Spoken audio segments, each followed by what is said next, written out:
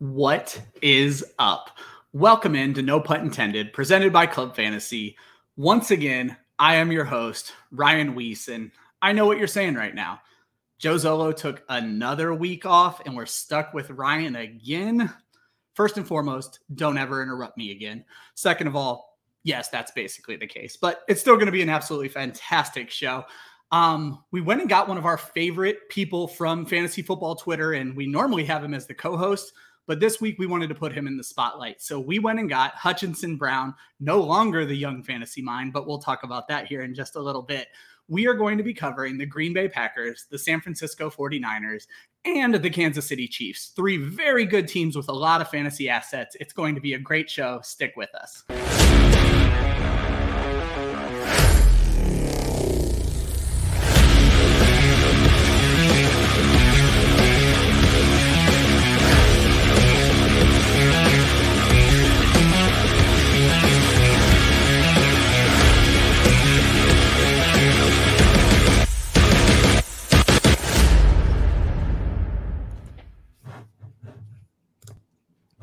Welcome, everybody. It's No Pun Intended, presented by Club Fantasy. I am your host, Ryan Weiss. No Joe Zolo yet again this week, but with me, almost as always, the one and only founder of Club Fantasy, hater of Juju Smith-Schuster, no matter how many subtweets he gets. Wow, thanks for that one.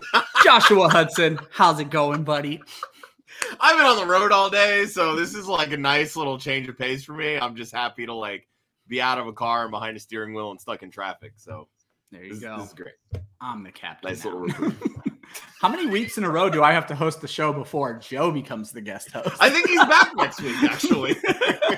I think, maybe crossing fingers. Who knows? Yeah, speaking of guest hosts, just a quick change of plans with everything that was going to go down tonight. We originally thought we were going to have Jake Trowbridge. He's on all the advertisements. Hutch was actually going to be the host. You were not going to be stuck seeing my face and hearing my voice for most of the show. But you know what? When you have a star like Hutch who goes by one name, who changes a website because he's growing out of it already at 15 years old, my guy Hutch, welcome to the show, buddy. 16 now, Ryan. Come on.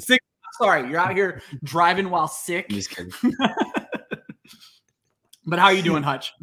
I'm doing great, man. Thank you guys so much for having me on. I'm sad Jay couldn't join us. I was really looking forward to seeing him, but man, this is going to be awesome. Looking through the lineup of players and the teams we got tonight, it's going to be a fun show. Well, while I am sad that Jake couldn't be here, any show where we get to let you talk more is going to be very good. If you tuned in last week when we had Stefan Ubella on the show, I barely let Josh talk, so this could just end up being you the entire time. Before we jump into the teams, Hutch, me and you had a little conversation right before the whole show started, and you did recently kind of rebrand yourself, and I kind of like the reasoning behind it because it shows your growth in this industry. So do you want to talk about that a little bit so people know where to find you? Yeah, sure. I mean, I changed. So I used to be the host of the Young Fantasy Mind Football podcast. That's no more. The podcast is now called Hutchinson Brown's Fantasy Football Perspective. And instead of at TYFM NFL on Twitter, as I was formerly known, I'm now at HutchinsonB_FF on Twitter. It's right there on my little name tag here on the stream here. And I changed it because I'd recently just hit 5,000 followers on Twitter this week. And I'm realizing, I have two jobs in the industry now. I'm starting to become a more established part of this industry, starting to become a more well-known name in this industry. And I want to just have a brand that can last. And obviously the Young Fantasy Mind, I'm not going to be young forever. So that brand can't really last forever. Hush. So False. I just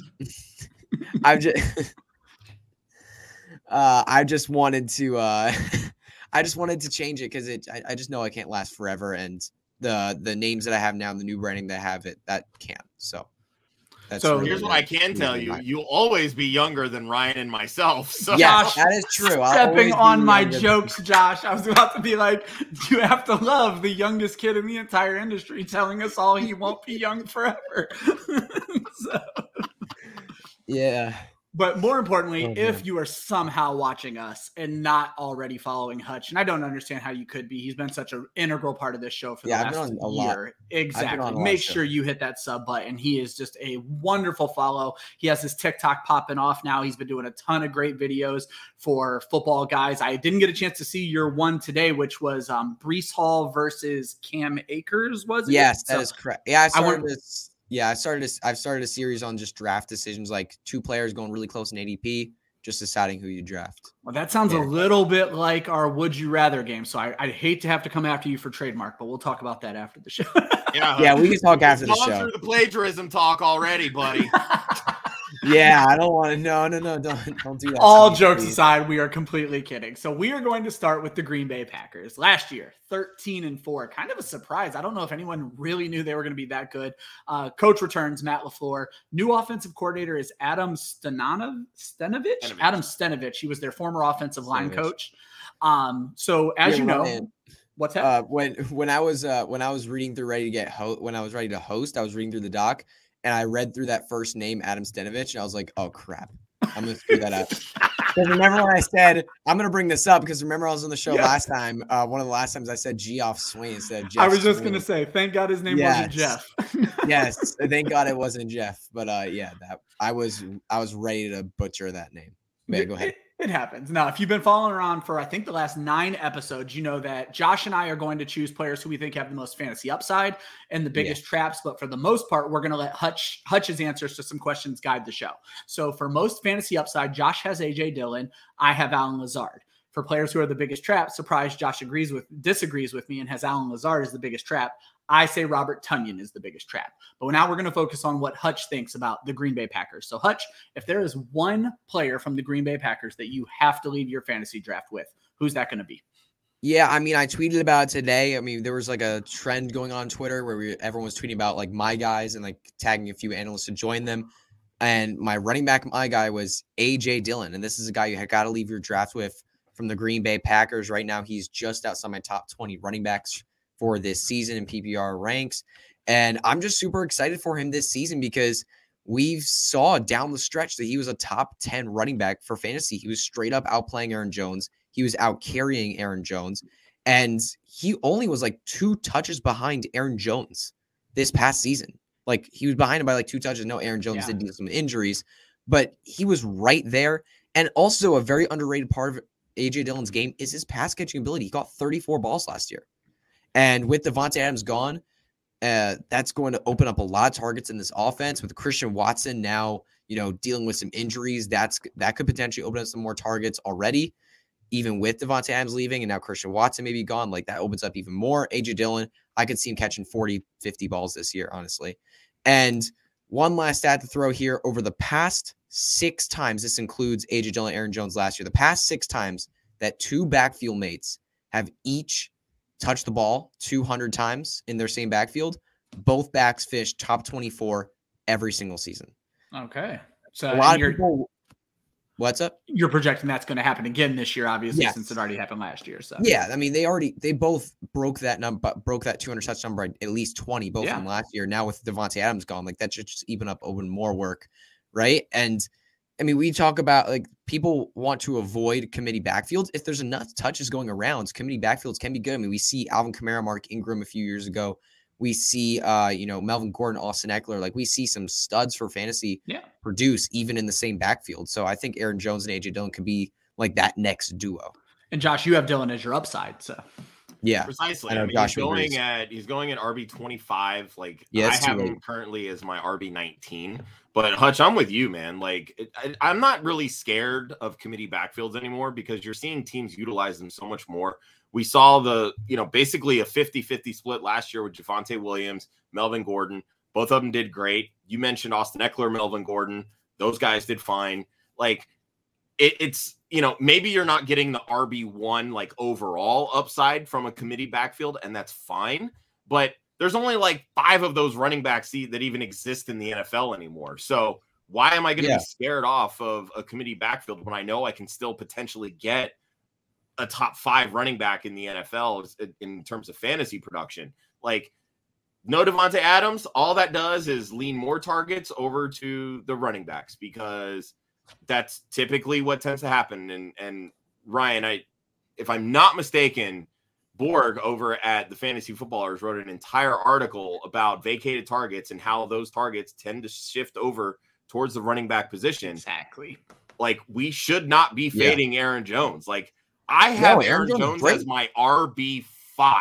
Like he is going to absolutely smash this year. And for him to be sitting at Where's he at currently on? I think he's going around RB 10 or 12. Mm-hmm. Yeah, RB 13 right now. Like, that's stupid. I would rather have Aaron Jones over Nick Chubb, over Leonard Fournette. I would rather have him over Alvin Kamara. I personally would rather have him over Javonte Williams.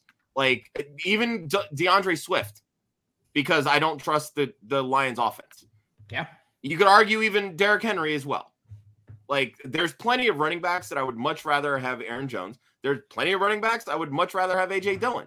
Like, Ryan, you want to do a little would you rather game? Because I was actually saving it for Eli Mitchell because I think you guys are down on Eli Mitchell. But you know what? Let's do it now. Because Eli Mitchell is going to come up later on the show, and it's going to bring up some interesting would you rather. So we are going to look at the running backs that are essentially at this point going off the board as I guess you were talking about Aaron Jones, weren't you, Josh? Or were you talking about? Yeah, but I mean, it's just the committee backfield in general. Like, I want both of these guys. I would much rather have either of these running backs than any other player on the Packers. That includes Allen Lazard. Not even close. Yeah. All of them. No, I like what you originally said, though. Let's take a look at Aaron Jones. Going off the board as RB13, arguably the first RB2, but with tremendous upside.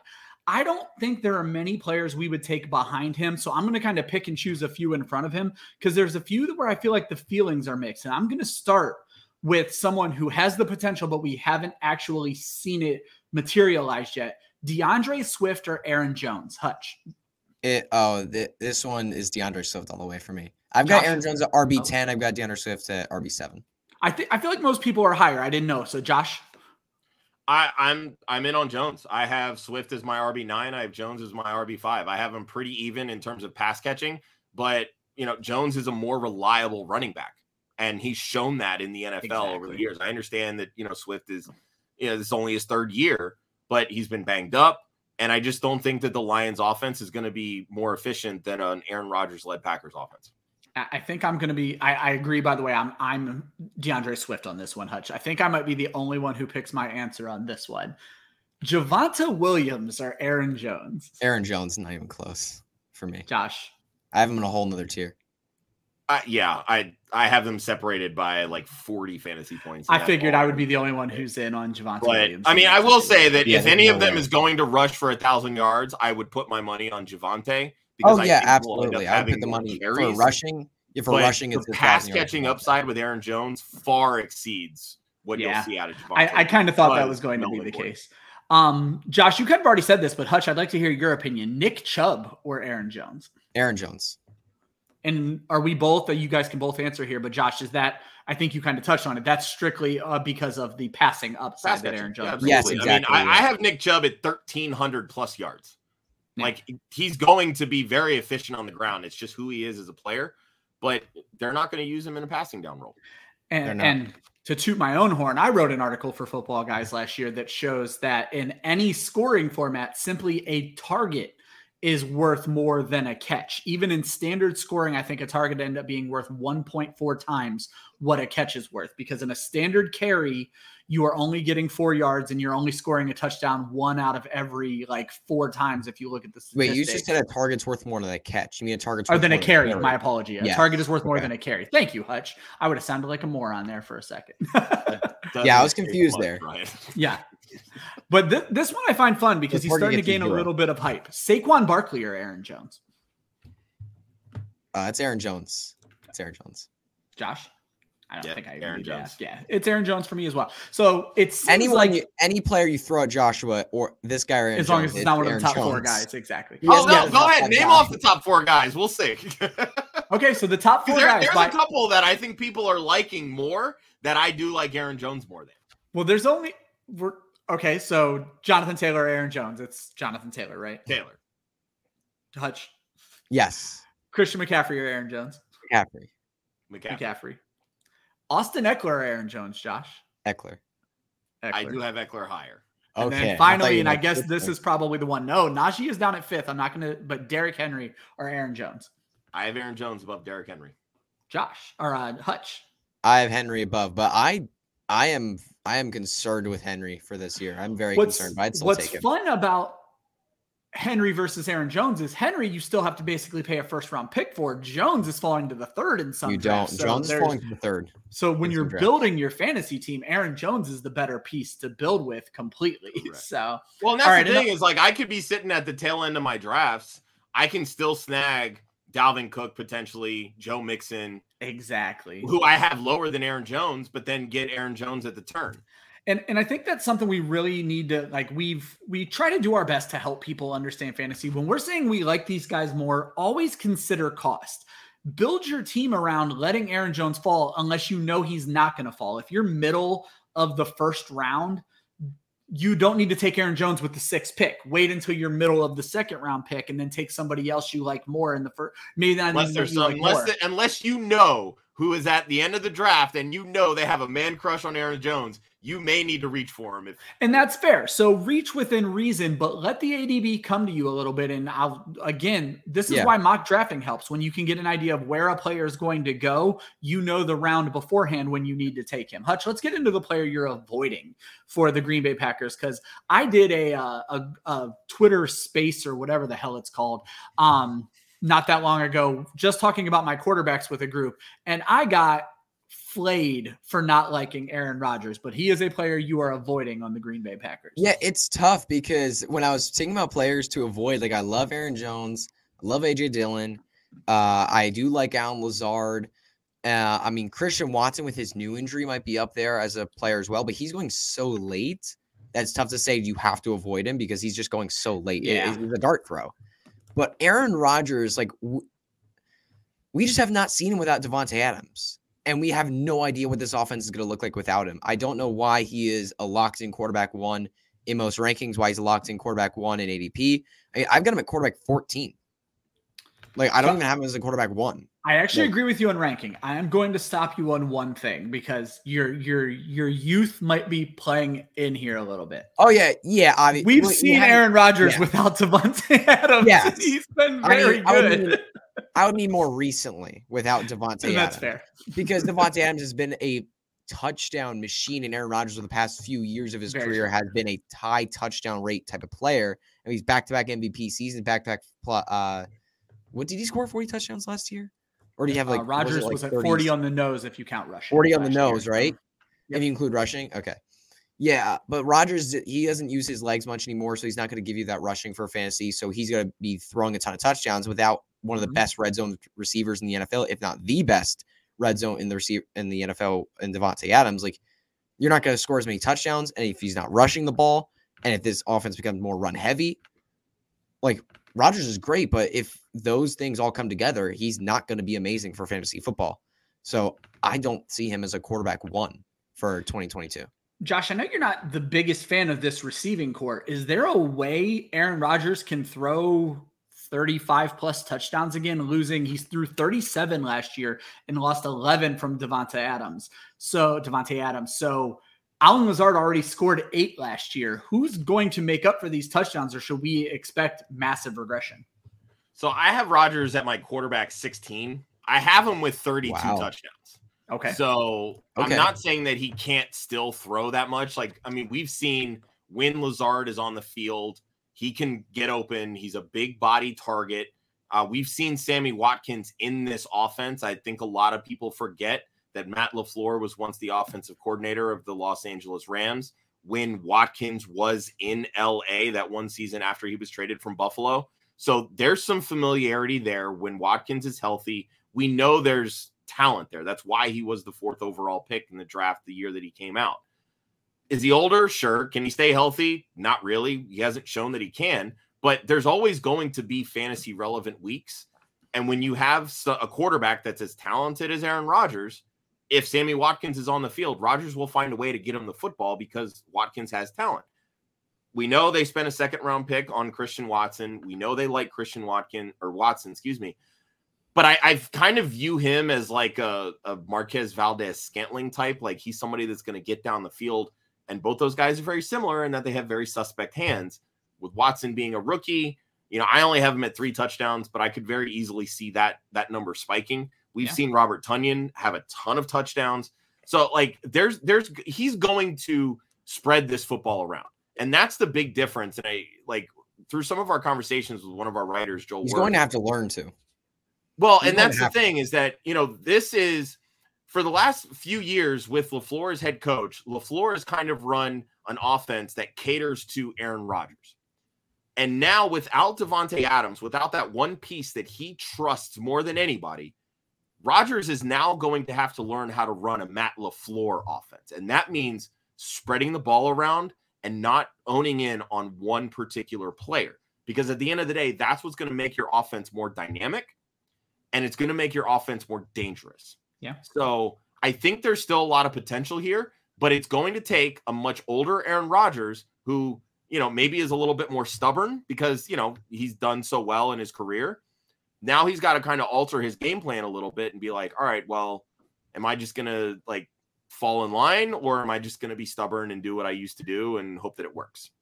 I want you guys to talk through there's one player rating, and I'm willing to bet you both, and I know I do as well, have him higher than Aaron Rodgers. And for folks who are big football fans, but only ancillary fantasy fans, this is the name that gets everybody very riled up.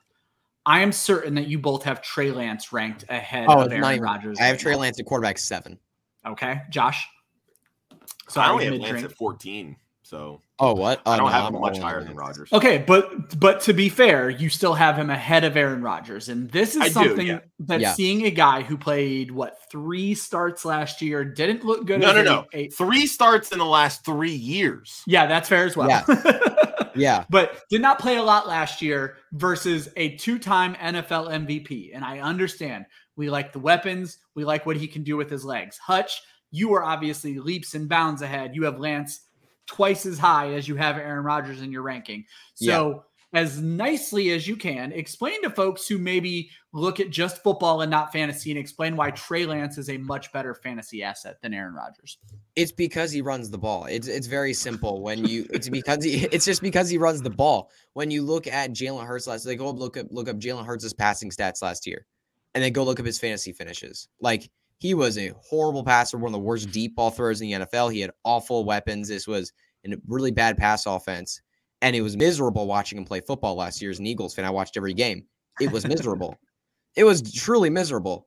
But then you look at your phone at the end of the game and he scored 22 fantasy points. Yeah. It's because he runs the ball. It's very simple. If you have a quarterback who can pass and run, they're scoring fantasy points in 2 different ways. And that's just the Konami code. It's because he runs the ball, and that is simply it. Yeah, I have Trey Lance at 800 plus rushing yards. So that's what I was going to ask Josh, because with him falling that's to interesting. Year 14 though at 800 yards. Yeah, 800 rushing yards. I only have him at 22 passing touchdowns. That's why. Okay. Yeah, I only have him at 22 passing touchdowns. Okay, yeah, that's a small number. Yeah, that's low. Yeah, I have him at 25. Now, what's funny is I don't have him at that many rushing yards. Trey Lance actually has recently fallen to 15. You guys are all fancy with your projections. I don't do those. Hey, it doesn't matter. You don't have to do projections to be right. You know how you feel and you understand. I feel bad because you guys are bringing up all numbers, exact numbers. I don't have anything. I mean, I will say the San Francisco offense, which I know we'll get to here in a bit, it's predicated very much on yards after the catch. Aaron Rodgers' weapons aren't predicated on yards after the catch. No, he's going to chuck the ball down the field, and he's going to rely on solid route running and guys getting open. And this is a very not experienced receiving core. When you factor in behind Lazard and Watkins, I don't know what we're getting out of Randall Cobb. Can Amari Rodgers take a step forward? How is Christian Watson going to develop? Is Sammy Watkins going to stay healthy? Lazard stay healthy, etc.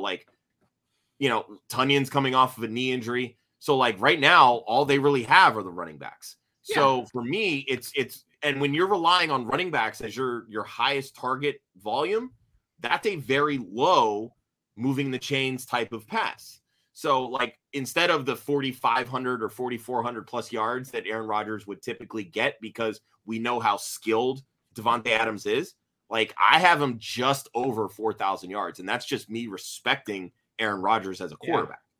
Yeah. I have Trey Lance at 3,900, but again, it's yards after the catch. What does Debo do best? He gets down the field. What does George Kittle do best? They break tackles, get down the field. Brandon Ayuk, same situation. These guys, when they have the ball in their hands, they make plays. So all Trey Lance has to do is get the ball near them, or he's going to take off and run. It's one or the other. So that's why I think that there's more potential for Lance, just again, because of that, Konami code and the rushing yards, but he has much better weapons that even if he takes a small step in that progression as, a number 3 overall pick, there's a very high ceiling for Trey Lance. Yeah, and I just want to go back to that 1 second real quick. Aaron Rodgers versus Trey Lance. Imagine Aaron Rodgers, he's not running much anymore. If he sees pressure, he's probably going to throw to the running backs, right? He's probably going to or he's going to throw it away. Or that's what Aaron Rodgers does. But if he gets it to the running back, that's 4 yards, which is a fantasy point. But then you look at Trey Lance and what he's doing. If he sees pressure, he's probably going to run, and he's probably going to get 5-6 yards, maybe even more, because he's pretty quick on his feet. 4 passing yards is that's 1 point. No, it's not even that. It's 25 yards to get a point. It's 1/6 of a point. Yeah. So. Yeah. That's no points. You're getting no points out of that. But with Trey Lance, if he runs for 5 yards, which is a pretty short run, that's 5 points. Yep, absolutely. You're getting 5 points from that. That is insanely much bigger than what Aaron Rodgers got. That's also part of the argument why rushing quarterbacks are key for fantasy. I love it. We're going to just kind of blow through the sleeper, Hutch. I know you had Randall Cobb. So did Joe. Yes. So Joe just put he's Aaron Rodgers' most trusted receiver. I don't think we need to say more than that. Joe's IDP stat is Devondre Campbell. Campbell is getting older, but he's still a solid linebacker. He's probably going to be a very good third linebacker for deeper leagues that play IDP. So we're going to jump over to the 49ers. 49ers 10-7 last year. Kyle Shanahan is back, and they don't even have an official offensive coordinator. It will be Kyle Shanahan calling the plays again. Yeah, most upside. Josh has Brandon Ayuk, and I know that makes Hutch smile. I actually have Eli Mitchell, so we're going to be talking about running backs again. Biggest trap. Josh has Deebo Samuel. I have George Kittle. We'll talk about that. But we're going to get into Hutch's answers first. Hutch, there's one 49er you can leave your draft with. I know we already talked about him. I didn't put 2 and 2 together that I brought up Trey Lance. But why is Trey Lance the guy you're leaving your draft with? It's because he's a rushing quarterback, and he's being drafted as a borderline top. Obviously, with Jimmy G potentially getting traded, with Jimmy G seeking a trade. If he officially gets traded, that ADP is probably going to sneak up into the top. And that's kind of where I was going to go with this, is where do we think he ends up in ADP? By late August, early September, I think he's probably going to be going around quarterback 10, probably where around Jalen Hurts went last year. And I'm just, what's up? I would disagree with that. And the reason I say that is I was getting Jalen Hurts outside of the top 12 at quarterbacks in most of my home leagues. Because people fall in love. Exactly. And this is the thing. When you're talking to the audience, know your audience. If your audience is the people that, don't show up to fantasy drafts until July and start doing research versus us degenerates that are literally doing this 24/7, 365. Yeah. They're not thinking about Trey Lance, who only started 1 game against the Houston Texans. They're looking at Matthew Stafford, who just won a Super Bowl. They're looking at Aaron Rodgers, who's a former MVP. They're looking at the traditional pocket passers that win football games, not realizing that these aren't the guys that are putting up the fantasy points. It's guys like Trey Lance, Lamar Jackson, Kyler Murray, the guys that run the football as well. So that's where I will slightly disagree with you, because Jalen Hurts was a quarterback 1 all but 1 week last year. Yeah. And, he finished, I think, as QB 7 overall. But so I think that there's room for Trey Lance to have a very similar finish, but you're going to see him in kind of, mostly regular drafts where that ADP is kind of going to be kind of where I have him at QB 14. Hutch, hold on, Hutch. I want to just ask you a quick question about Lance, and this might come into your answer, because you brought up if Jimmy Garoppolo is traded, but the reports came out yesterday that they told Jimmy G it's Trey's team now. Yeah. So I think we can all agree Trey Lance is likely to go later in a home league draft because people don't know who Trey Lance is and that he's probably a very good value. Are you worried, Hutch, as an analyst, if Jimmy G is still on this team? Is it the constantly looking over your shoulder thing? Do you think it's a problem for Trey Lance if Jimmy G's on this team? So continue your thought from earlier, but is that a thought that's going through your head as well? I'll just answer that question first and then go back to what I was about to say. But that will definitely be a concern for me. I would definitely move him down a spot or 2 in my rankings if that was going to happen. Because if he really struggles, because we have not seen Trey Lance play, as Joshua Hudson said earlier ago, a couple years. We haven't seen him play football. If he's not winning them, because they're trying to win now. They were almost in a Super Bowl last year. If they're not winning games and he is struggling, they might bench him for Jimmy G, who will win that. Kyle Shanahan shows that it doesn't matter the draft capital invested in you, it doesn't matter the money they've invested in you. If you have a better chance of winning us football games, they're going to put you out there. Okay. That's what Kyle Shanahan does. I mean, he did with Elijah Mitchell, the 6th-round pick, the 6th-round rookie, who was better than everybody else. And mostly the guys got injured, but he gave him the shot because he was talented. Yeah. And he kept him out there because he kept winning them games, kept helping them win games. If Trey Lance is not helping them win games and Jimmy Garoppolo is the better option for them, or as they see Jimmy Garoppolo is the better option for them, they're going to throw him out there. So that would definitely concern me a little bit. But back to Trey Lance, and I want to bring up Jalen Hurts here because I think I just see Trey Lance as a upgraded 2021 Jalen Hurts because this is a better offensive system, like better coach, like that is a period, better offensive coach, better offensive weapons around him. And I think Trey Lance has a better arm than Jalen Hurts personally. I think he can throw the ball farther down the field. Yeah. I think he has a better deep arm. I think better deep ball. I think he better throw the ball down the field farther. And I think that he's faster on his feet. I think he's much quicker on his feet than Jalen Hurts.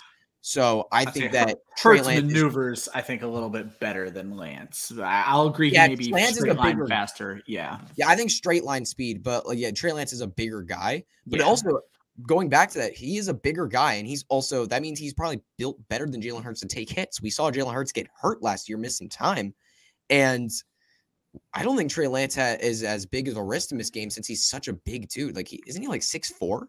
Yeah, I don't know if I'm right on that, but he's like 6'4", 220 plus pounds. I think. I'm pretty sure he played linebacker at some point in high school. Like he played linebacker in high school. Like this dude is built to take hits. This dude can take hits.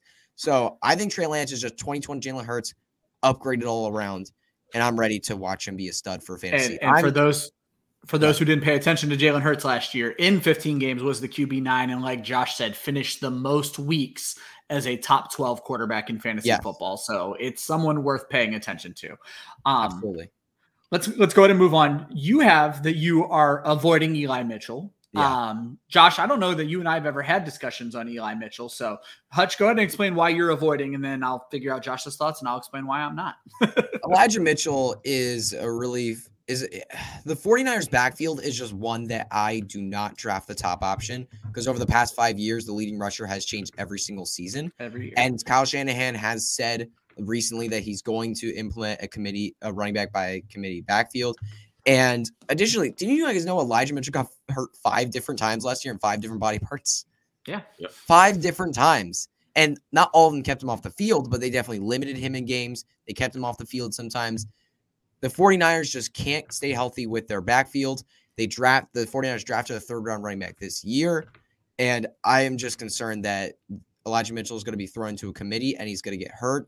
And the pass catching upside isn't there either. Like Elijah Mitchell is not a proven pass catcher. If Trey Lance sees pressure, he's not throwing to a running back. He's running. He's going to go for 5-10 yards. He's not going to throw a running back and try to get 3 yards out of Elijah Mitchell. He's going to run the ball.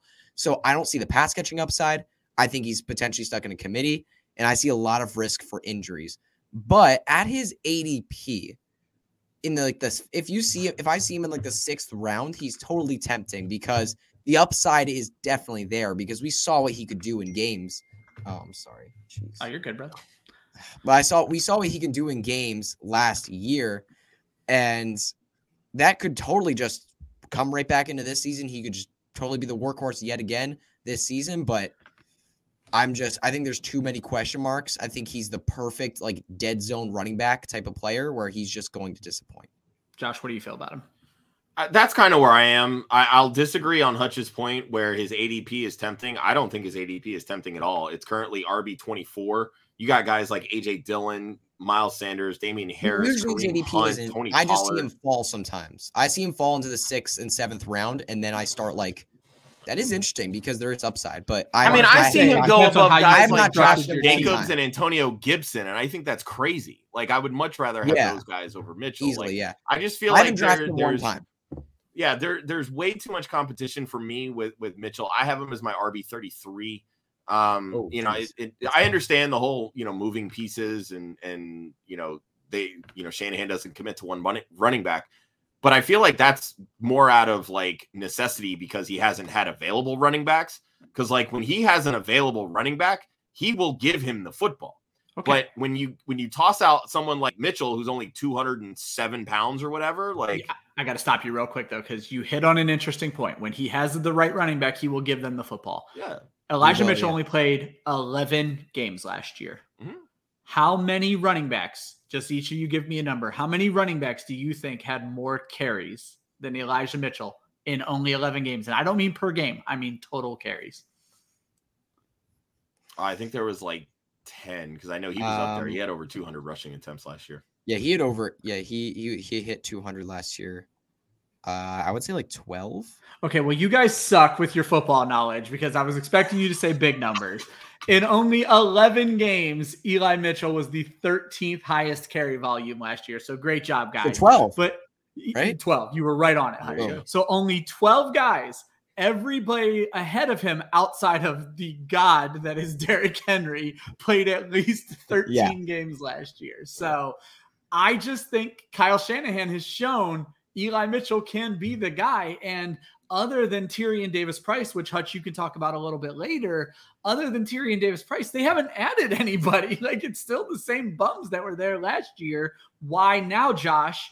Would they go away from him? You said you think it's a size thing. Like maybe I just think that if they gave him 200 carries in 11 games, I feel like that tells you that okay, it wore him down. It broke him down. Yeah, he got injured 5 different times. Yeah, exactly, and that's kind of my point. Like he's a smaller guy. Like this is like saying that Austin Eckler or Kenneth Gainwell are going to have 300 carries over 16 games. Like they just can't do it, but they can have 170 over 16 games because, they're elusive and they can, shake and bake, whatever.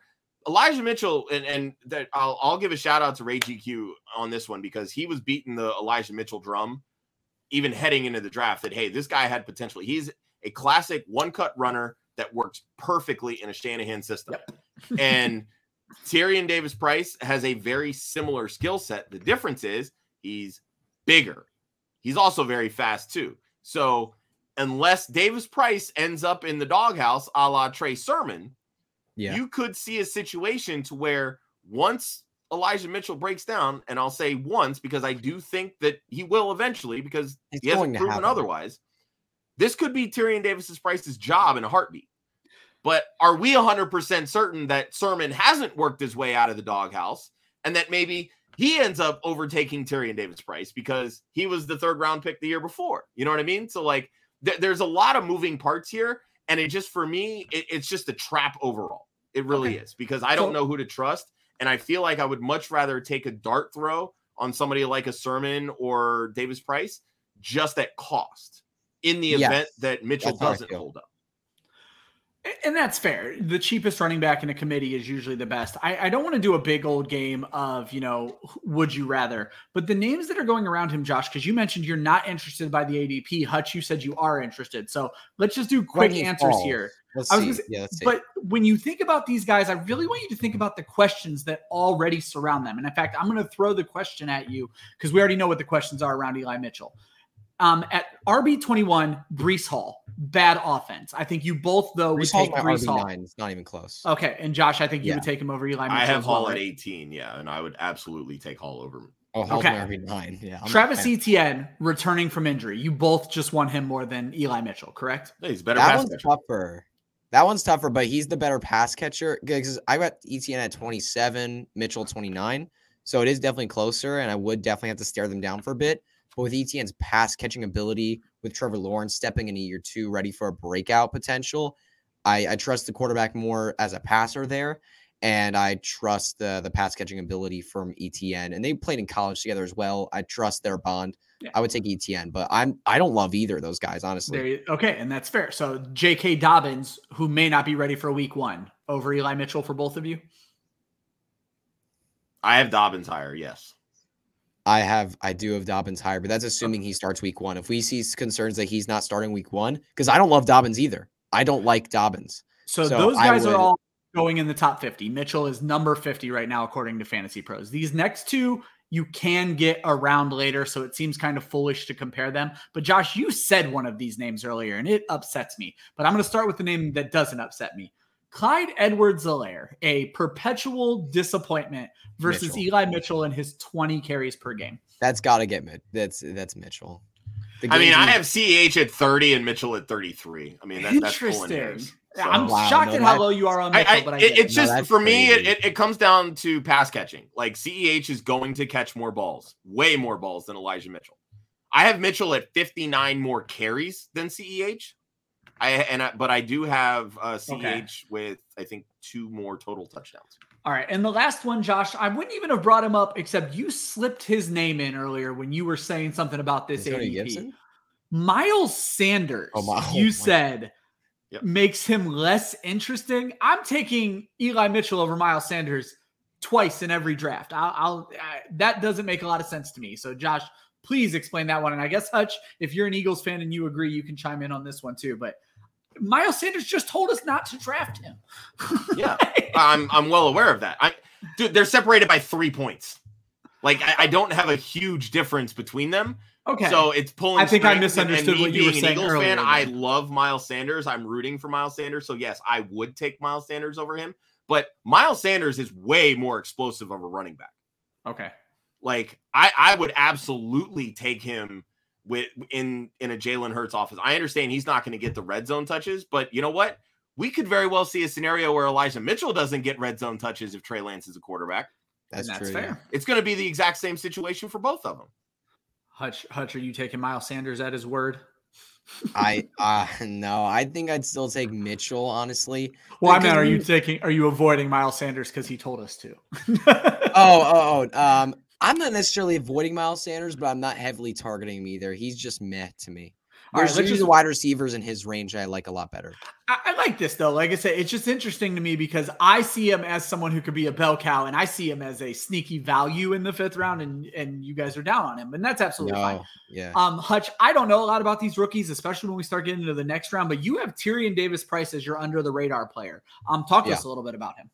And honestly, it's funny because I'm not crazy in on him as a talent. Like, I'm not super into Davis-Price as a talent. I've never thought of him as like a crazy sleeper, but the 49ers invested the 3rd round pick in this guy. There is very little competition around him besides Elijah Mitchell. And when Elijah Mitchell eventually goes down, because he had 5 injuries last year, it's going to happen. Like, he has not showed us that he can stay healthy at his lightweight with the workload he might see. It's probably going to happen. He's probably going to go down to something. Yeah. Davis-Price has he is this backfield. He has the keys to the backfield. Guy, and he's got 4.4. And he's a big dude. Yeah, he's a big dude. He can take that workload. And if he shows out, Kyle Shanahan will just say, you know what? You take it. If you're going to stay on the field and be healthy. I mean, we literally saw him do with Elijah Mitchell. Yes, we watched him do with Elijah Mitchell last year. If he sees, I think. Go ahead. Finish up, Hutchin. Go ahead. I was going to say, if he sees Davis-Price really show out, stay healthy, take that workload, like, I think he's just going to keep giving it to him. If he thinks, Elijah Mitchell's not going to stay healthy, why not just give it to the guy who's going to stay on the field and win his games? Keep giving it to Davis-Price. And I think the big difference here this year with Davis-Price versus last year with Trey Sermon, everybody knew Raheem Mostert's injury history. Everybody knew. Yes. So the moment they drafted Trey Sermon, we all anointed Trey Sermon as like the next great 49ers running back. Yeah. And he bombed. I don't think people are expecting Davis-Price to bomb, but we saw Elijah Mitchell do well last year. So there's not an uncertain guy in front of him in the sense that, no, he hasn't really done like Raheem Mostert, as much as I like him as a player and I'm always rooting for him because he is the classic underdog story. Yeah, he's awesome. He hasn't really done anything. Yeah. Like Elijah Mitchell last year, better season than any season Mostert has ever had. Yeah. So, there's enough in front of Davis-Price that's going to keep his ADP down. So it's very easy to say, especially if you want to go the 0 RB route or hero RB route, yeah, I'll take a dart throw on Davis-Price because that's the type of running back that you target in that style of draft. So I'm fine with it. And I like him definitely as a deep sleeper. And I agree. He is very underrated, but his talent is straight line speed. Okay. So for me, it's, can he learn the one cut, the zone run scheme? Like if that's there, big boom. because he will bring the boom because that's a big back. All right, let's finish up the 49ers. Joe's biggest sleeper is Jeff Wilson. Real quick, before you jump into that, Ryan, I want to touch on Brandon Ayuk because I know Hutch. So you both had him. Yeah, please do. Yeah, talk about Brandon. I want to bring up this one stat. I want to bring up this one stat because everybody wants to harp on Deebo Samuel and how great he had of a 2021 season. All of his, probably over 90% of his rushing output came from weeks 10 to 18. I think he only had 6 rushing attempts the beginning part of the season. I love this stat. From weeks 10 to 18, okay? Deebo Samuel averaged 5 targets a game, 3.5 receptions, 65.4 yards, and 0.25 touchdowns, and averaged 18.7 yards per carry. He played 1 less game than Brandon Ayuk. Brandon Ayuk out-targeted him per game, out-caught him. They had more receiving or receptions per game, more yards per game, and more touchdowns per game. Brandon Ayuk is an absolute boss. And we're forgetting that sometimes wide receivers actually do take time to develop. Because remember, it used to be the 3rd-year boom for wide receivers. We've been so spoiled with wide receivers lately that people have already discounted what Brandon Ayuk could be. Deebo Samuel is fighting for a contract. Obviously, he had a great year. It was all built around yards after the catch. If Brandon Ayuk shows out, there is zero need for the 49ers to pay Deebo Samuel because they still have Ayuk under contract for 2 more years. Because remember, he was a 1st-round pick before they technically have to start worrying about, I got to re-sign this guy. So just saying. Yeah. And at his current price, his ADP right now is wide receiver 42. Yeah, his ADP that is value over Deebo. Yeah, that's crazy. I guess I should probably quickly explain too. I had George Kittle as my potential bust, my trap play. My biggest concern here is the change at quarterback. And anybody who has ever watched our show, we do not argue with. George Kittle might be the best all-around tight end in all of football. And when you have a mobile quarterback, Kittle may be asked to block more than what we're used to. And that worries me for him hitting the target value that he needs to still hit as a top 5 tight end. I'm a big guy who loves Dalton Schultz. I think Kittle right now isn't the draft value that a guy like Dalton Schultz is. And he just didn't I say last year that I didn't like Kittle because he stayed too much inside to block? That did not work out well for me, Ryan. So just remember that, buddy. Well, we always say that about Kittle, but it's a very different offense with Jimmy Garoppolo and Trey Lance. They may need Kittle to do different things with Trey Lance. That's the only thing I'm throwing out there. So I would like a little bit more of an ADP discount on George Kittle right now. But anyway, Joe's biggest sleeper is Jeff Wilson. Basically, this is just as his tribute to his brother, Gianni. It's always Jeff Wilson season in Gianni's mind. So that's the whole reason he's there. But Joe does add Mitchell is not the solidified RB1, and Jeff Wilson Jr. is free in drafts. Joe's IDP stash is Nick Bosa. He hates stating the obvious, but there's not a whole lot on the San Francisco defense you want a part of. Fred Warner is another guy, but Nick Bosa comes in as his IDP stash. We are going to end the show with the Kansas City Chiefs, a very controversial team right now. They went 12-5 last year. Andy Reid is still the head coach. Eric Bieniemy is still the offensive coordinator. Most upside, Josh says Mecole Hardman. I say Clyde Edwards-Helaire. Player who is the biggest trap, Josh says Juju. I say it's every wide receiver because I don't quite know how this is going to play out, and gambling on any of them doesn't feel right. But Hutch, you are on the opposite side of Josh and I. If there is one fantasy team or fantasy player you are leaving your draft with from the Kansas City Chiefs, it is. Here's the thing, though. Before I say this pick, I want to say that I am not heavily targeting anyone on the Chiefs because there's not one player on the Chiefs because Patrick Mahomes, he's a great player, but I don't love drafting an early quarterback. And I know I already see it in the comments. So this is one of our writers. This is one of our writers who has been giving Josh a hard time about the Juju hate as well. So I think Austin's on your side here. I'm picking Juju Smith-Schuster. I mean, he just made an awesome catch in camp today, which I don't go crazy over workout videos. But Juju Smith-Schuster is just, I feel like he's very underrated. All he's done over the past few years, he's put up some good numbers. And we've seen this guy put up thousands of yards. Put up 1,000-yard seasons. And now he's in an offense with Patrick Mahomes at quarterback, who's given Tyreek Hill multiple top 5 fantasy seasons. I mean, what else could you ask for? This is an opportunity to be the number 1 wide receiver. And outside of him, he's got a rookie in Sky Moore to compete with, a second-round rookie who we have no idea what we're going to see within his rookie year. We haven't been spoiled by wide receivers lately with rookie years, but I don't think Sky Moore is on the level that Justin Jefferson or Jamar Chase are as a prospect. I feel like we can both agree there, right? We can all agree here. Yeah. And then Marcus Valdes-Scantling is just, he's a field stretcher who doesn't have hands. Like, I don't really understand what the hype is there. I think this is Juju's time to be the number one receiver for the Chiefs. And this was something that could have happened last year. Juju was almost signed by the Chiefs last year. He took a discount. To stay with the Steelers, and I think he's ready to be the number one receiver for the Chiefs. I've got him wide receiver 34 though. Like, I'm not crazy in on him. I was gonna say, and I do think that's the thing is, I was just gonna say, when you picking your guys, there's gonna be guys you're gonna place over him, but not all of those guys has the ceiling he has playing with Patrick Mahomes. But Josh is about to tell us it doesn't matter. Go ahead, buddy. No, it doesn't. Like, here's the thing, and this was why I'm down on Allen Lazard. Like, when you have wide receiver cores, running back room, etc., that are so very uncertain. Yeah, thanks, Austin. We're gonna have a chat after this. When you have these, unsettled, running back wide receiver rooms, why pay up for the guy with the highest ADP? That makes zero sense to me. That's kind of why I'm out on Lazard, even though I do have like a couple shares of him. But it's only just because at a certain point, the running backs weren't there. The tight end I maybe already had because I took a tight end early, or the wide receivers there are just like. That's kind of how I am with Juju. Juju right now is going as a wide receiver 3. Allen Lazard is not going as a wide receiver 3. No. So that's kind of where the discrepancy lies for me. Like, why would I want to go with a guy that last offseason when he was a free agent, nobody wanted him? This offseason, guess what? Nobody wanted him. Well, the Chiefs did.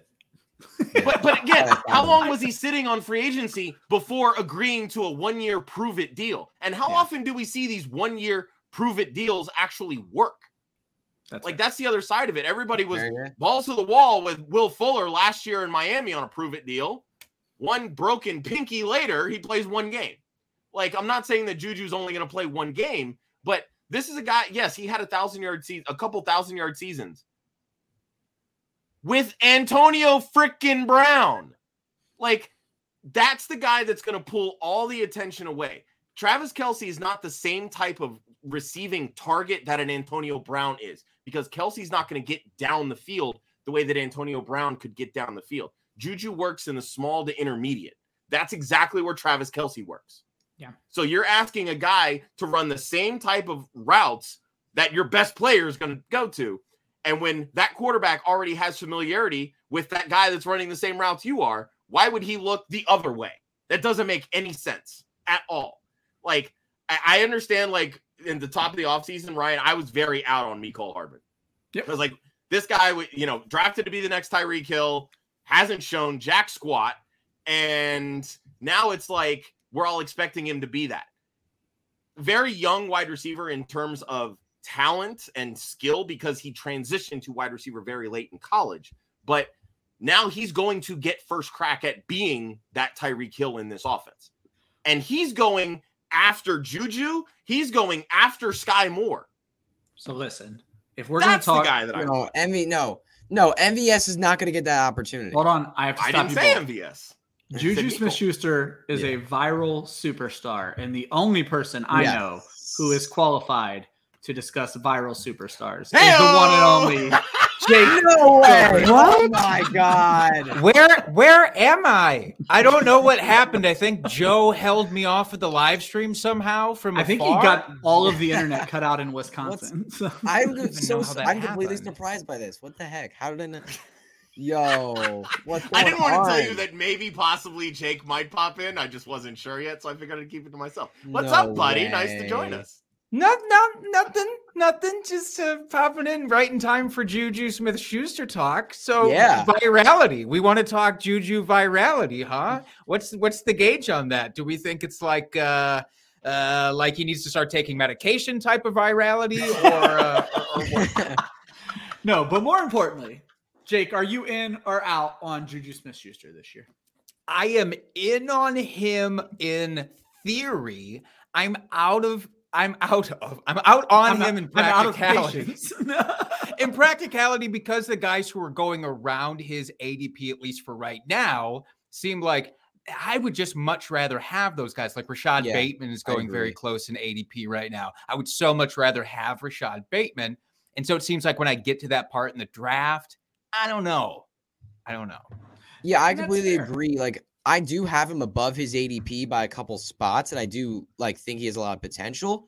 But Rashad Bateman's going around him. You see guys like Treylon Burks a few spots behind him, Devonta Smith's behind him.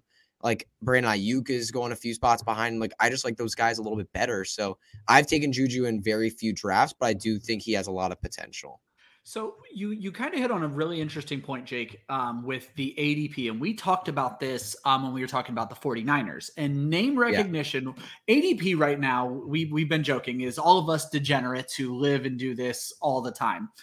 And so we have our predetermined outcomes of where Juju is going to end up. But when the masses start drafting 2 weeks from now, ADP is going to see some pretty significant changes.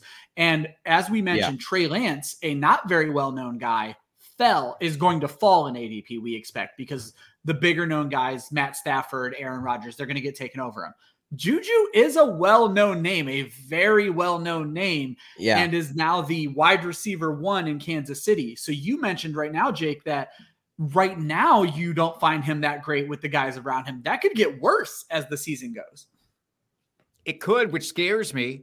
I always... It does kind of mind freak me a little bit because, as you're saying, we're still a ways away from the season. It's all of us degenerates. I would almost think the degenerates would be siding with some of these lesser names and boosting them up, and it's still not happening.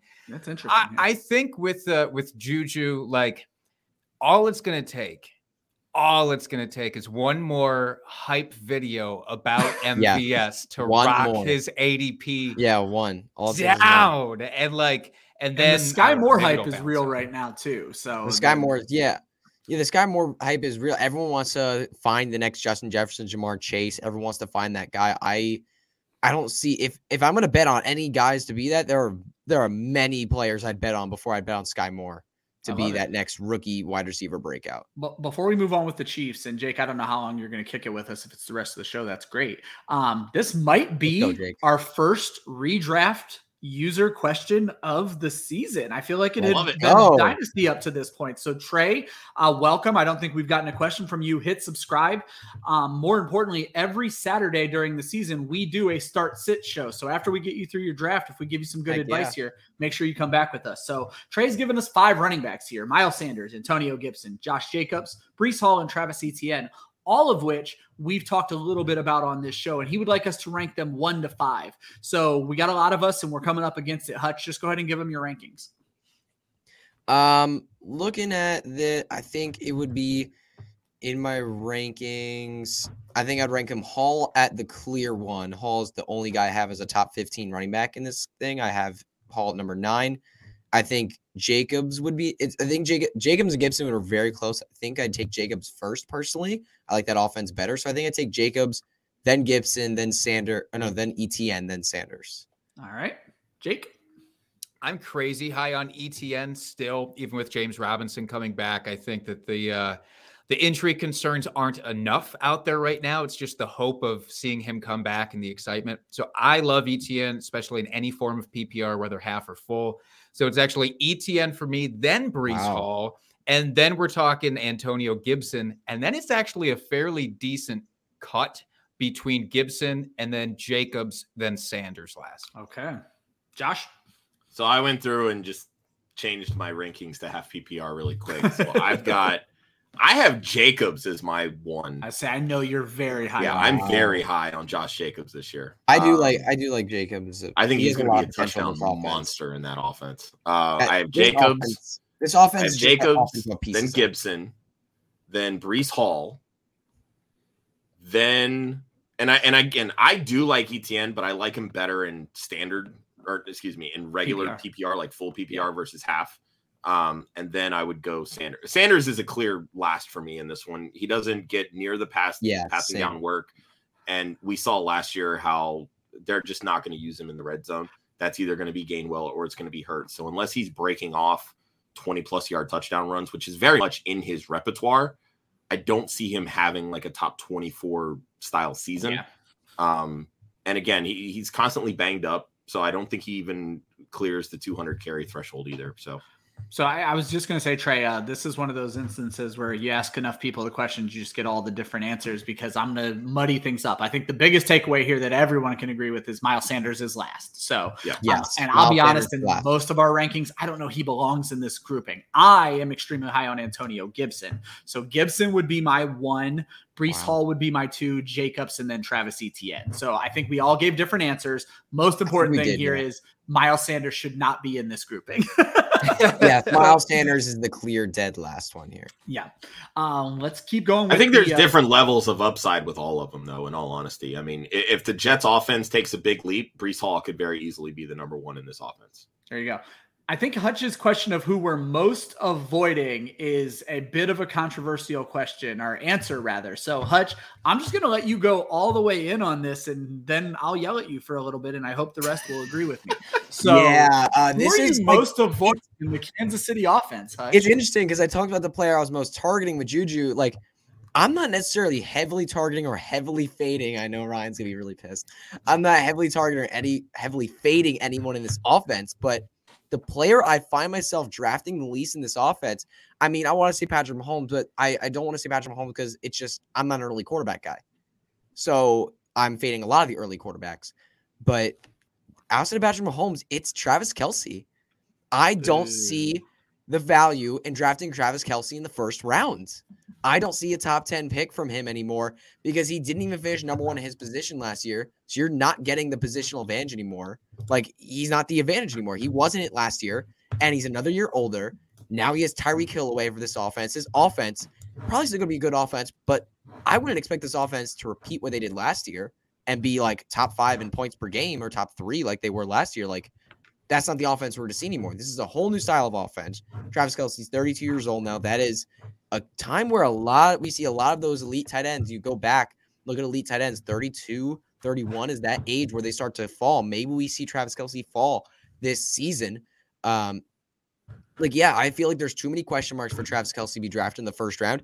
I have Mark Andrews ranked over Travis Kelce as number 1 tight end, and I wouldn't even take Mark Andrews in the first round. Jake, I saw you shaking your head yes.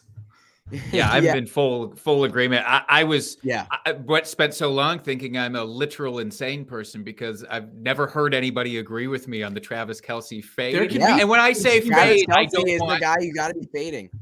Yeah, I'm not saying he's not going to be a good tight end, but I am saying exactly what Hutch is saying about at where you would draft him. Yes, where you draft him. Oh no, Jake's internet went out. Okay. I had to do that for Joe. Oh my God, that was perfect. That's fair. But no, I don't think I'm comfortable drafting him borderline in the first 2 rounds, nor any tight end this year. I'm fading the tight end position in the first couple of rounds. Okay, so wow, that is a valid draft strategy, and I'm mildly okay for strategy.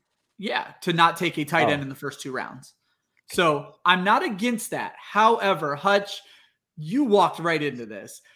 You said that he is no longer a positional advantage, and I understand that he's no longer the number 1 tight end. Look, he's an advantage overall. He's an advantage over most other tight ends, but he's being drafted as the clear number 1 tight end, and that's not what he is anymore. He can be beat 1 time in 5 years and still be the best tight end. But let's just talk about what the positional advantage is. Yes, Mark Andrews had a great season last year, and we're not even going to get into whether he can repeat that or not. He's a positional advantage, but he's not the Mark Andrews. Do you know positional advantage? So do you know who the tight end 3 was last year?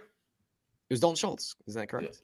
Great fantasy tight end. Do you know how many points per game Travis Kelce beat Dalton Schultz by, the tight end 2 to the tight end 3? I believe it was about 2 points per game. It was 4 points per game. Okay. That's the next gap. The tight end 10, if you have 10 teams in your league, that's a 6 to 7 point gap. That is a positional advantage, and he is still worth that first round pick. Jake, you're both wrong. You're both crazy people.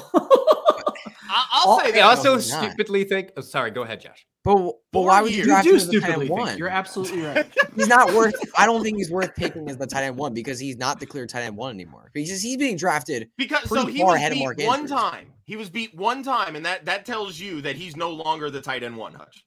Yeah, because he's another year older. This is a completely new offense. We know what Mark Andrews is. It's not a completely new offense. Quarterback. It's not a new offense. It's all the same. Tyreek Hill's gone. Tyreek Hill didn't call the plays. Hold on. Tyreek Hill's gone. There's 3 new wide receivers. He's another year older. This is a completely new situation. Well, wouldn't that tell you that now the offense is going to focus on the one guy that still knows the offense? Sounds like a recipe for 160 targets. I was about to say, he has sounds like a recipe for him to get double teamed. 7 straight years over 100 targets. He has averaged over 99 receptions the last 4 years. Mark Andrews did it on touchdowns. He was great last year. But here's what people are forgetting about this Ravens offense. They had no running backs last year. They had to throw the football. If those running backs come back, they're not throwing the football 600 times. That's a big if. Because Lamar Jackson can't throw the football. They did also lose their number 1 wide receiver in Marquise Brown. We don't know what Rashad Bateman is. They still have a very good agree. Wide receiver. I'm not saying that Mark Andrews won't be the number 1 receiving option, but I would much rather take the number 1 receiving option on a team that I know is going to throw the football 600 times versus a team that has only thrown the football 600 times once in all of Greg Roman's years as an offensive play caller. Well, and Hutch, I'm not picking on you. I hope you know this in the video. Yeah. But why is it cool that Baltimore lost their top option, but not that Kansas City lost their top option? Yeah, but can I answer that? Because I would love to, because I want to write a full thesis about this now. Okay. So what I believe to be the case here is that, yes, they lost Tyreek Hill, and that's a huge hit. And no, I don't think anybody's saying that's not a huge hit. But what nobody's really acknowledging is that there are, in my opinion, 3 wide receivers that all came in this year who are much better, again, in my opinion, than what they had behind Tyreek Hill last year. Meaning the ability to spread out the ball this year could very well be on the table. And we that is a new offense. Right. And Travis Kelce can still gain a lot of the defensive attention that way as the preeminent dude, but then these other 3 could maybe feast, so maybe I should be in on Juju a little bit more because of that, and maybe I'll have to reevaluate. Well, I will say you are the first person to explain it that way. And now I don't think you think stupidly or whatever I made. I was. Way to save face, Jake. I wasn't about to I was literally just about what if they brought in these receivers to spread the ball around Travis Kelce? They've struggled to have another 3 receiver forever. They've gone through Sammy Watkins, Mecole Hardman. They've gone through these guys. They've struggled outside Tyreek Hill, Travis Kelce. What if they brought in these guys who have multiple solid options? Byron Pringle. What's the matter with you? And also you want to talk about, so you said you want to talk about the volume argument, right? For Travis Kelce, consistently tons and tons of volume. Mark Andrews had 153 targets last year. That is more than Travis Kelce had ever had in a single season, going back to his entire career. Now tell me how many times Greg Roman has thrown over 600 balls. I was going to say last year is a weird. That's an anomaly, dude. So Greg Roman's not their quarterback, dum-dum. He's not their quarterback. No, but he's the offensive play caller. 7 out of 9 years, he has ranked 29th or worst in total number of pass attempts as a play caller. Last year was the only year his offense has ever ranked in the top 10 in the NFL in pass attempts. That's why I'm just out on both of them. And then I can be. Well, I was going to say, Jake, based on your strategy. Now, Jake, I don't want to spend. I mean, we're already way over, but I do want to ask this question. It's a question I ask on the mock draft show all the time. So if you're avoiding tight end early, are you a gamble on middle round tight end, or are you punt until double-digit rounds guy? Please don't gamble on a middle round tight end. First of all, I should just say nobody should really take my tight end takes very seriously because I'm notoriously terrible at projecting them. With that out of the way, here's what I'm going to do this year and follow along. I will fall into the mid-round trap with one guy, and his name is Zach Ertz. So, and that's because of what I think the advantage will be to start the year with DeAndre Hopkins out those first 6 games. Take that edge where I can get it.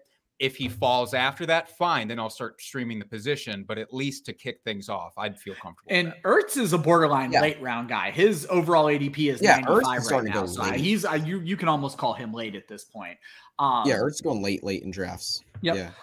I don't want to, we've been over and I don't like to waste people's time. So I'm just going to quickly run through. Hutch, you had Ronald Jones as your under the radar player. You're throwing up as you say it. So I don't think we need to talk about this. No, Joe I just don't like Clyde Shalair, and someone's got to be a running back here. Someone's got to carry the ball.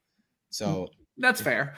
Joe has Sky Moore as his biggest sleeper. He can't even give a reason, but he also said you can't give him a reason why not. The weapons in the offense suck. Yeah. He has the rookie George Karlaftis as his IDP stash. Basically, because the weapons suck, he thinks the defense is going to be on the field all the time. George Karlaftis is going to be a great pass rusher. However, this is the thing I wanted to end the show with, and we talked about this earlier this offseason. And I think this is a great group to talk about it again. Joe has put a guarantee into the show sheet. This team will finish last in the AFC West, and he would put money on that right now. And he is the same Joe Zolo that said to bet the Chiefs under 12.5 wins way back in July last year. So what I would like before we get into the outros is, can you guys break down for me how we think the AFC West is going to shake out? And more importantly, with the new playoff system, could this division put all 4 teams in the playoffs, or do you not think that's going to happen? Hutch? I would bet, if I had to bet money, I would bet the Broncos as the winners of the division. I believe Russell Wilson will take them to that next level. And then I would take the Chargers just choking and falling right behind in second place. And then I would have the Chiefs at third. And then with Tyreek Hill gone, I feel like this is going to be a learning year for them. And then I'll put the Raiders at fourth. And that defense and that offensive line is not going to hold up in this division. How many of them make the playoffs? I think 3 of them will make the playoffs. I think the Raiders just miss it. Jake? Yeah, it's weird for me to think of the Broncos. Because I could see all 4 of them winning the division this year. I don't know. It's probably the safe answer, but I will say the Chargers will stick at the top. And I'm not going to acknowledge Russell Wilson's talent. He's done it too much himself already, and somebody needs to bet against it at this point. So I'm going to be that guy. Yeah. So I'm actually going to say that it will be the Chiefs number 2. I think the talent is still overall good enough. And then I think it's going to be the Broncos and then the Raiders wrapping things up. I don't think that the Raiders make it in, so I will go with 3 teams here. Joshua? Wow. I will say I do. Yeah, it really is. I do think that the AFC West will get at least 3 teams in. I will say that. I think there's a very good chance that all 4 can get in, because just really looking at the AFC as a whole, because you have 4 division winners. There's so much riding on Lamar to get the Ravens in. I was just going to say that's the division that muddies this. Is the if you believe in the Browns coming back, the Cincinnati Bengals, the Browns, and Baltimore Ravens, they're toast. They've got way too much turmoil going on with them. The Steelers, they're not going to do anything with Trubisky, but the Ravens and the Bengals. The South is Colts or bust. I don't think that the Titans are. I just can't see them doing it 2 years ago. There's been some sort of magic, and they pulled some fucking voodoo shit. Never forget, they were the number 1 seed last year. Trust me, I know, and I still can't figure out how, because they're not a very good football team. Because with the new playoff system, there's 7 teams, 4 division winners. Correct. Yeah, so 4 division winners, 3 wild cards. So that means and then you've got the AFC East. Have the Dolphins taken that next step? I don't know. The Patriots could still very well get in. Maybe Mac Jones takes a leap. But you've got some very experienced play callers in the AFC West. You have really good quarterbacks there. What kind of head coach is Josh McDaniels going to be? I think that's going to be a huge thing, because he bombed hard the first time. But he spent 11 years as a coordinator after the fact. So maybe he's picked up a few things. A whole new generation now for Josh McDaniels. Exactly. So... we know, I'm one of those types of people. I don't bet against Andy Reid, so I don't know that I'd put him last. I think if I had to choose somebody, and it pains me to say it, it's going to be the Chargers, because that franchise just has a lot of shit luck.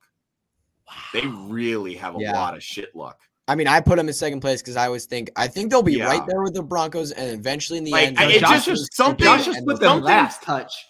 What? But they could still very well have a winning record. That's what I'm saying. Like, I think all four teams very well have a winning record and finish last. Like, that division is that good. But absolutely. Herbert is all world at this point. But does Mike Williams go up for a 50-50 fall and come down bad on a knee? We've seen it happen. Does Derwin James stay healthy? Let's not jinx the Chargers here. Just give us your I'm not trying to. I'm just saying this franchise is full of bad luck. They're full of bad luck. Yeah. So, and that's just a gut feeling. I really, there's no real, like, physical evidence to the fact. But it's just like that's where I would lean it. Like, if I had to pick a last place team in this division, they are set up to be a superstar team this year. They have added some amazing pieces on offense. They have. Defense. Absolutely, they have. They are but Khalil Mack is a shell of himself. Well, Josh, Khalil Mack's not the same Khalil Mack. Who's your winner, Josh? Who are your other three? Yeah, come on. Let's go. Stop stalling. If I had to place a bet on who would win, I would probably take the Broncos. All right, let's go. And then who's got second? I want to know. I want to hear these things. Who's got Everybody else just did it. So Broncos 1, Chargers 4, Chiefs getting second. I'll take the Raiders and the Chiefs. Okay, so you are putting them at third. So for me, it's the Chargers at 1. I'm in lockstep with Jake. It's Chargers, Chiefs, Broncos, Raiders. I, however, do believe all 4 teams make the playoffs. So I believe all 4 teams will go 500. I mean, plus 5 or over 500. But I just think that there's going to be a team beat up on each other. Probably either the Patriots or the Dolphins or the Bengals/Ravens who will beat out the I'm just glad we all disagree with Joe and he's not here to argue with us. Yes, that's down. Suck it, Joe. Deal with it. Guys, we made it to the end. Thank you so much for those who stuck with us. I know we're a little bit over tonight. Thank you so much, Hutch, for guesting. Jake, I'm going to let you go ahead and outro yourself first. You were here for 4.5 seconds, but it was a great 4.5 seconds. I don't even deserve an outro. Let me just pass it along to the superstar over here, Hutch. Thank you guys for letting me pop on and annoy you for a bit. Absolutely. Hutch, tell the people. You guys can go follow me on Twitter at HutchisonB_FF. It's my username right there on the stream. You can go follow me on TikTok at Hutchison Brown and go check out Hutchison Brown's Fantasy Football Perspective, pretty much anywhere you get your podcasts. Check out my articles I write for DLF, my videos I make on the Football Guys in their YouTube channel. And yeah, that's pretty much it. Thank you guys so much for having me on. Jake, thanks for jumping on last second, man. It was absolutely. It was fun talking to you for a bit and trashing Travis Kelce with you. Yeah, you just needed the backup. That's all. Really. Yeah, I did. I needed backup there. Guys, look inside. Josh has it in the notes. It's in full swing, but it's coming to an end. Let's be perfectly clear now. We only have 2 teams left to discuss. But if you're not aware, on our website, we are doing player spotlight articles to go along with every one of these teams. Last week, we had articles on Josh Allen, Derrick Henry, and Mike Evans. We dropped a Trey Lance article from Austin Amendola on Monday, and Joel Wirth just gave us an Aaron Jones article today. He is also giving us a Travis Kelce article this upcoming Friday. So make sure you are checking out the website. We have great articles popping all the time. Every Monday, you need to subscribe to our YouTube channel right now. Every Monday, I'm doing a mock draft show with me and Austin. This upcoming week, we're keeping it all in the Club Fantasy house. We are going to have Kira Wojciechowski on, and we are going to do our last best ball mock of the season. So we're getting you guys prepared for the underdog, trying to get you a couple of $1 million so that you can support our show and we don't have to work real jobs anymore. So last week we had Emerson Beery on. This week we have Kira Wojciechowski on. And then, of course, next week we finish up the series. We have the Los Angeles Rams, the Cincinnati Bengals, the Super Bowl show. Joe Zolo should be back, but way more importantly, we're keeping it in the Football Guys family, and my friend Chris Allen is going to join the show. Before we do the full outro that I'm going to do absolutely terribly, Josh wants to talk to you guys a little bit about the women of fantasy. So we've talked about on the last 2 weeks the raffles that we're going to be doing and giving away, the jerseys and all this good stuff. We've announced the Larry Fitzgerald signed Cardinals jersey, a signed Emmitt Smith Cowboys jersey, a signed Josh Allen Bills jersey, a signed Najee Harris Steelers jersey, and a signed Deion Sanders Falcons jersey. So I'm going to go through right now, and I'm going to announce the last 3 jerseys that we're going to be giving away. And it feels very fitting because we talked about one of these teams today. So one of the jerseys I'm giving away, a signed George Kittle jersey. Woo! Heck yeah. one of the GOAT before the GOAT, a signed Joe Montana 49ers jersey. Woo. And for the cherry on top, because he broke all kinds of records last year as a rookie, a signed Jamar Chase Bengals jersey. My goodness. You can find all of these giveaways during our Women of Fantasy Football shows beginning on August 10th. I'm hoping that next week we will be able to officially announce the full lineup. Just waiting on a few final confirmations, and you will see a whole bunch of graphics. So be sure to follow at women_of_FF. We'll go through and announce the entire lineup. Womenoffantasyfootball.com is where you can find all of the raffles as they go live. Next week, we will start with the official first line of raffles, which will be the George Kittle signed 49ers jersey and the signed Joe Montana signed jersey. Montana 49ers jersey. Yeah, anyway. $5 buys you a raffle ticket.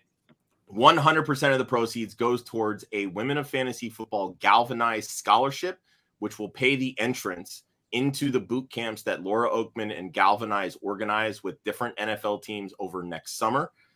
Some of these are invaluable for women that want to have careers in sports, and this is why we're so incredibly honored to be partnering with Laura to help women get more involved in sports, more involved in football, more involved in fantasy football, all about it. And I'm so excited for this year's raffles because these are some big jerseys that I've procured this year, and I really hope we hit our goal of $3,000 raised. Let's do it.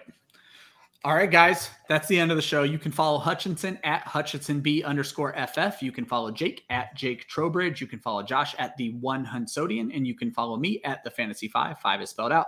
You can follow Club Fantasy on all of the socials at Club Fantasy FFL. And please make sure, more importantly than anything, with what Josh just said, make sure you are following the Women of Fantasy Football account, which is at women_FF. Correct. So women_FF. Always remember that defense wins championships, offense wins fantasy, and we will see you next week talking the Bengals and the Rams with Chris Allen from Football Guys.